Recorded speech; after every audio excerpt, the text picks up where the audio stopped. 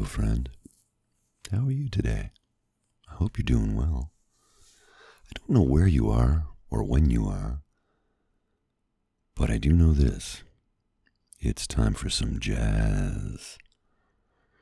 To start things off today, I'll play a classic from the late, great Dizzy Gillespie, recorded originally in 1945. But before we get into it, take a moment to remind you that this is Songs and Stories, Supplemental Jazz Edition, Part 57, the ongoing series where we explore jazz. And this is going to be an all bebop show. So, kick it off with Mr. Dizzy Gillespie, the Dizzy Gillespie Quintet. This is Salt Peanuts.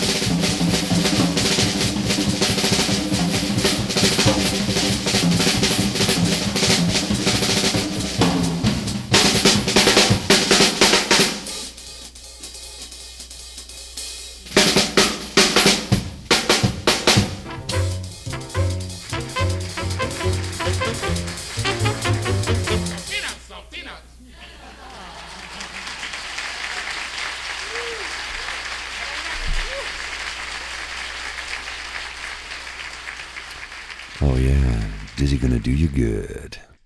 I did bump the microphone and I apologize. After all, I'm only human and I do make a lot of mistakes. But that's okay. Remember, that's why they put erasers on pencils, to fix the mistakes that we make in our lives. But enough about me. Let's talk about Dizzy. So that particular composition you just heard, Salt Peanuts, it was a recording from 1945. Now, there's rumors about who actually wrote the composition, or composed the composition, or composed the song. It's been credited to Dizzy Gillespie with the collaboration of drummer Kenny Clarke, but it's also been cited as written by Charlie Parker, the Birdman. Now, we don't really truly know exactly who wrote it. We do know this, though. It is a contrafact of I Got Rhythm. Now, you may say, Paul, what's a contrafact?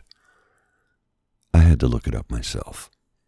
So let me read to you exactly what it is so it makes sense, because I don't expect everyone to know what a contrafact is. I just learned about it myself. So a contrafact is effectively a musical work based on a prior work. The term comes from classical music and has only, since the 1940s, been applied to jazz, where it's still not really a standard. In classical music, contrafacts have been used as early as the parody mast and in nomine in the 16th century. So, perhaps that makes sense? In jazz, a contrafact is a musical composition consisting of a new melody overlaid on a familiar harmonic structure. Contrafact can also be explained as the use of a borrowed chord progressions. So I hope that helps you understand what a contrafact is. Again, like I said, to me, it's brand new. Now, it's a contrafact of I Got Rhythm, which was originally composed by the late great genius that was George Gershwin. It was originally published in 1930, and it's become a jazz standard. Its chord progression is known as the rhythm changes, and it's the foundation for a lot of popular jazz tunes. Charlie Parker and Dizzy Gillespie basically borrowed from it heavily. So Salt Peanuts, there's no real lyrics to it per se, other than you hear Dizzy rambling about salt peanuts throughout the composition. There's no real lyrics to it beyond that. It's a brilliant piece of music with a nice little drum bit.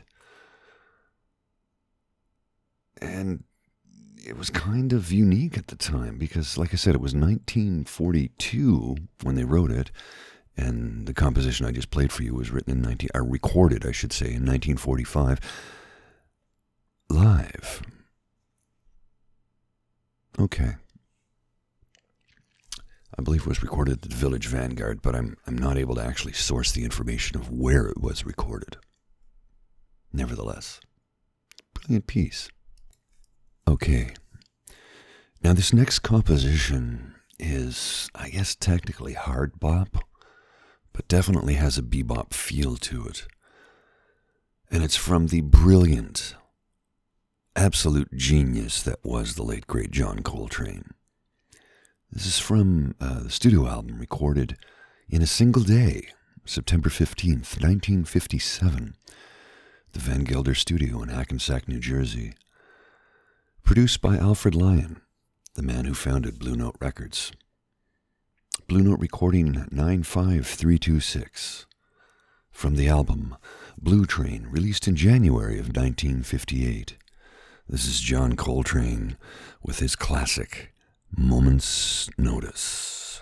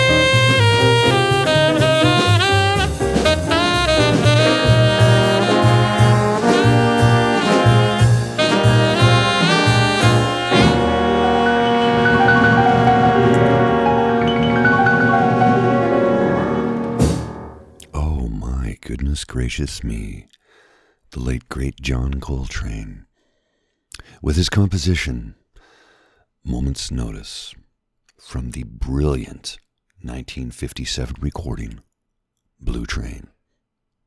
Quite frankly, it's my favorite John Coltrane album. Now, I know A Love Supreme is regarded as probably his best work, but in my mind, Blue Train, to me, to these ears, that's his penultimate album. Now, about that song, he never re-recorded it.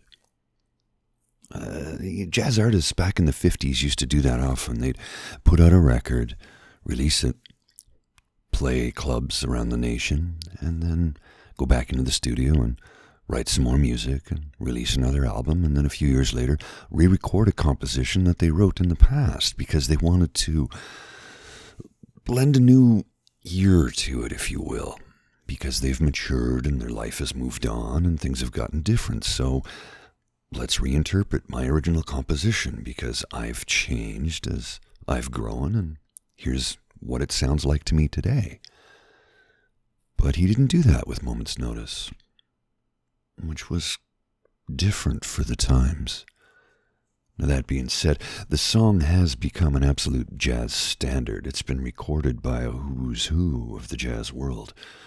McCoy Tyner recorded it in 1977. Harry Connick Jr. recorded it on his album 25 in 1992, and I do have that on CD. Dexter Gordon recorded it in 1978. George Coleman recorded it in 1979, and Fred Hirsch recorded it in 1994. And Arturo Sandoval, who is a name I'm sure you're probably familiar with, he recorded it in 1996. And Keith Jarrett, in a November 1998 performance in Newark, New Jersey, recorded it but didn't release it until 2018. As I said, it's an absolute jazz standard from the monumentally brilliant recording Blue Train. Apologies, I bumped my glasses on the mic stand there. I'm a little clumsy in case you hadn't noticed before. It happens. I make mistakes and I leave them in because I want this to be real and authentic and true. And the only way to do that is to be who I am. So on that record, John Coltrane was a member of the Thelonious Monk Quartet, and they had a residency at the Five Spot, which was a jazz club in the Bowery district of New York City. Now, it closed in 1967, so don't go looking for it. You won't find it. But personnel on that record included Miles Davis bandmates Paul Chambers and Philly Joe Jones. Philly Joe Jones, of course, was the drummer on that recording. Paul Chambers playing the bass, Kenny Drew on the piano, Curtis Fuller on the trombone, and a very young and rather novice Lee Morgan on the trumpet. Now that record, Blue Train, the album, it was gold in Canada, Italy, the UK, and the United States. Now you have to understand that gold means different things to different nations, and it's based on population. And sometimes it's a little strange. I say this because Italy, which is a far more populous nation than Canada, upon the release of this record in 1958, sold 25,000 copies in Italy and 50,000 in Canada, but both certified gold. Italy was easily more than double Canada's population at the time, so I don't understand their standards.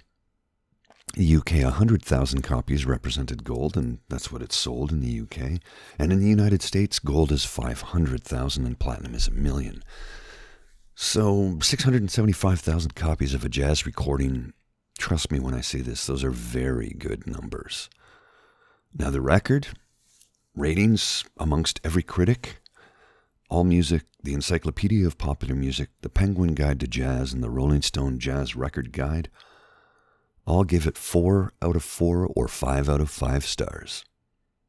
The one sort of standout is Tom Hull, who gave it an A-, which, what the hell is that? Anyway, let's move along, shall we? I'm going to play a classic recording. This was originally from the album For Musicians Only. The track is known as We, and in parentheses, Alan's Alley.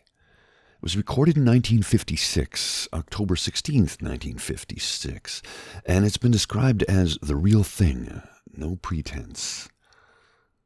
Stan Levy was the drummer on this, and his son, Bob Levy, well, he goes into detail about this track, and I'll tell you all about it after we have a listen. This is the Stan Getz version with Dizzy Gillespie and Sonny Stitt, recorded on October 16th, 1956. This is We, Alan's Alley.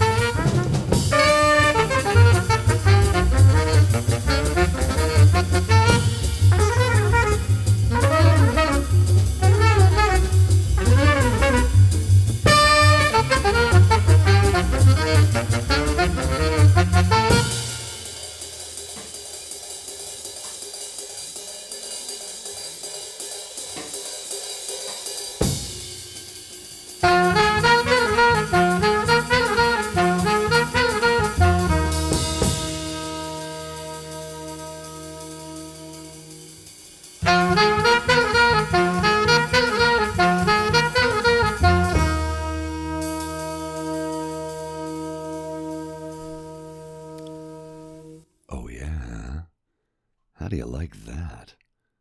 That's a classic. Recorded October 16th, 1956, released in 1958. Stan Getz and Dizzy Gillespie.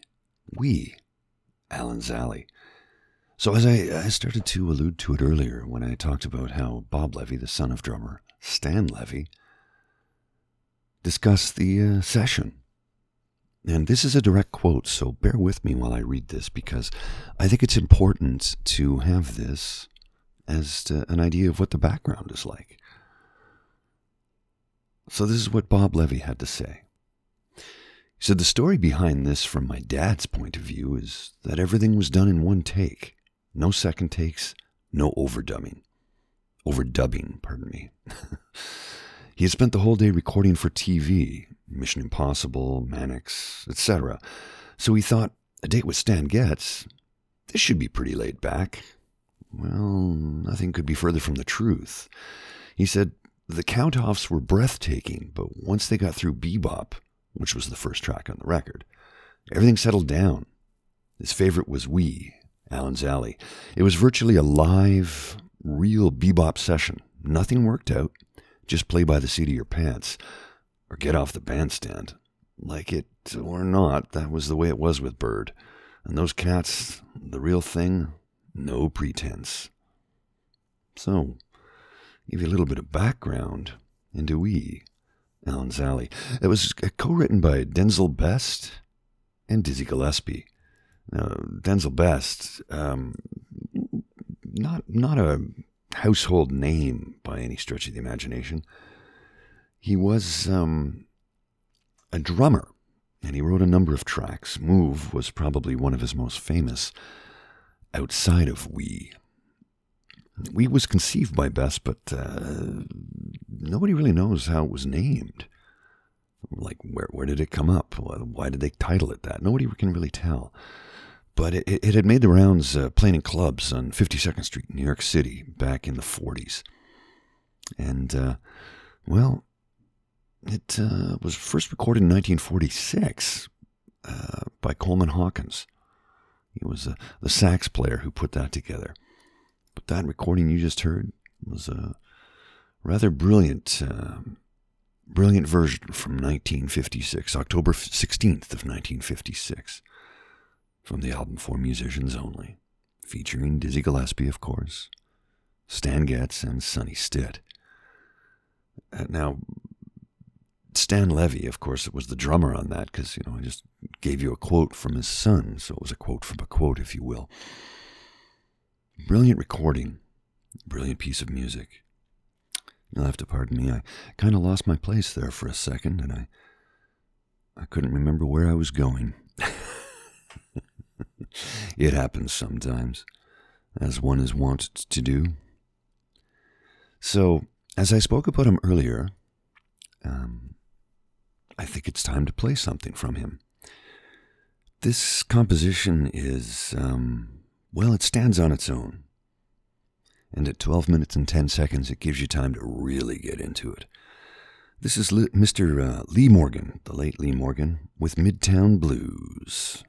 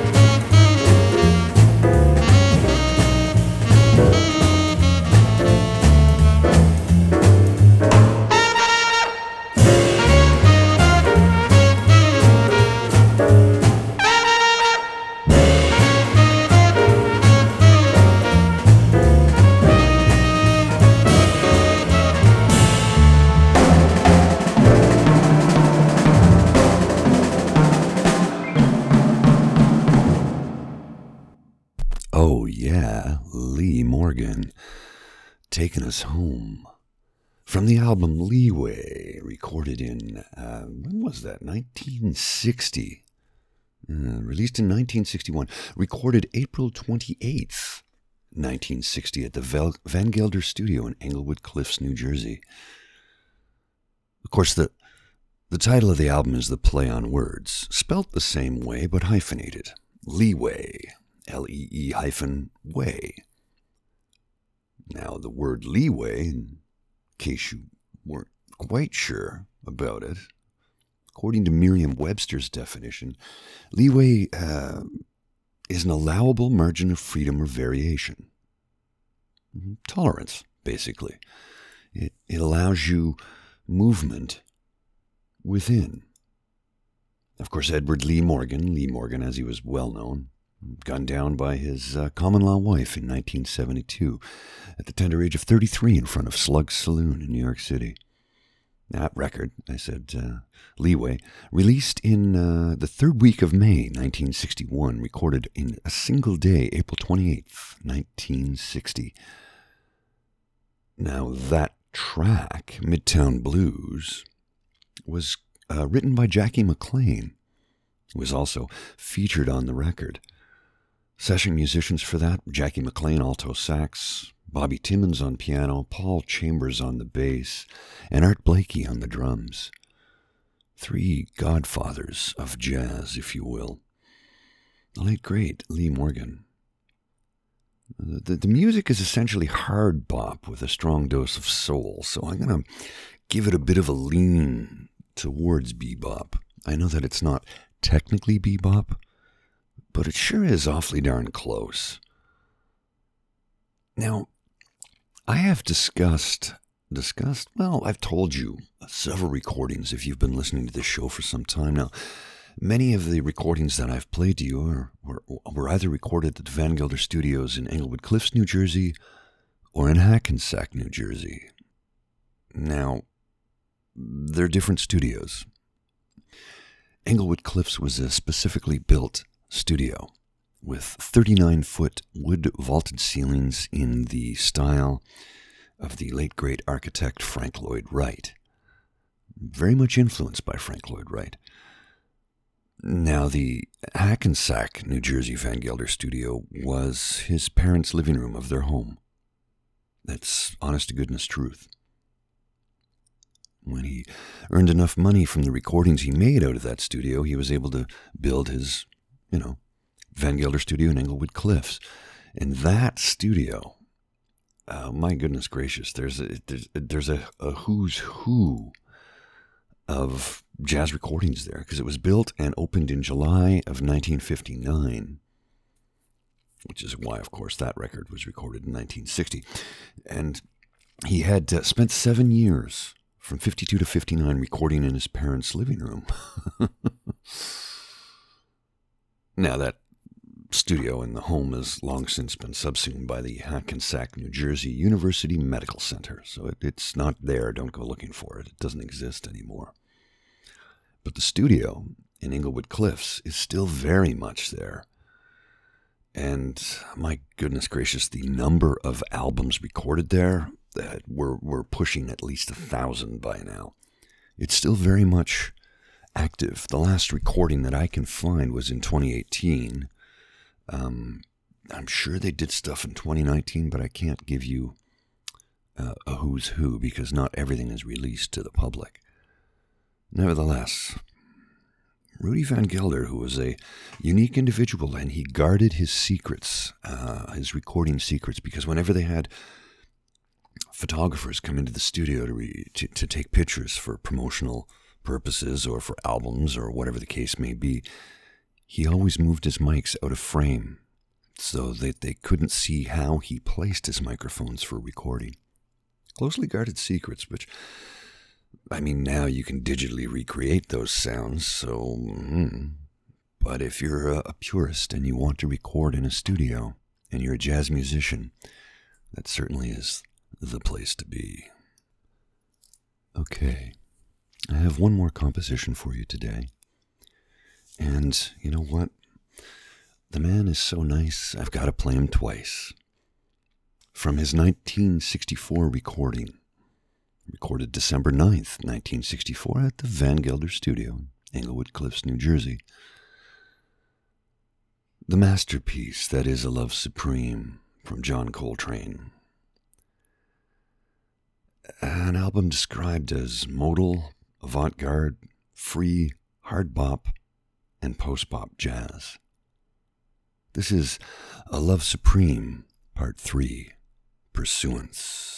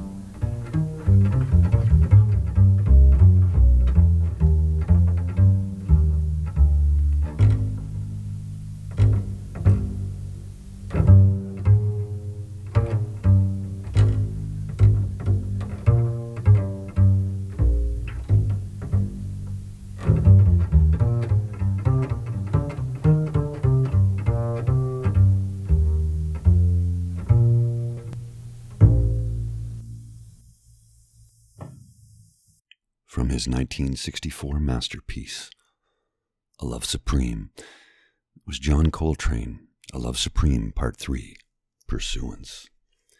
And that was recorded in a single take on December 9th, 1964. The brilliance that was John Coltrane. Now, on that record, you also hear the likes of the brilliant pianist that was McCoy Tyner. Now, McCoy passed away a little while back. I can check on that if you're interested. I was lucky enough to see Mr. McCoy Tyner play live at the Jazz Festival here in Ottawa about 10 or 11 years ago. It was more than 12 years ago. I think it was 2008 when I saw him perform. He died in March of 2020 at the age of, how old was he? My goodness, 81. Still quite young because my dad is 80. We don't really know the cause of his death because he had been in ill health for quite some time. So I am happy to say that I was lucky enough to see him before his health took a turn for the worst. The late, great McCoy Tyner. Of course, on that record was also Mr. Elvin Jones on the drums and Jimmy Garrison at the double bass. Now, Coltrane was the band leader. He did some vocal work, as you can hear in other parts of that album. He chants A Love Supreme, over and over again on the very first cut of the record. Acknowledgement, which was the first, part 1. So the record is broken up technically into 4 parts. Part 1, Acknowledgement. Part 2, Resolution. Part 3, Pursuance. And Part 4, Psalm. Now, the way the track ends very suddenly is because they moved right into Psalm. But at 17 minutes and 53 seconds, I thought, that's a little bit long for today, and I'm already well past the 1 hour mark. So, to that, I will bid you adieu, and I hope wherever you are listening to this that you're having a good day, and that the jazz that we listen to together brings you peace of mind and happiness. We are in troubled times, and I don't need to tell you that because you are well aware of it, and hopefully we'll all get through this together. Someday soon, we'll raise a glass, whether it be alcohol or tea. That's yet to be determined, and it doesn't really matter as long as we can be together again.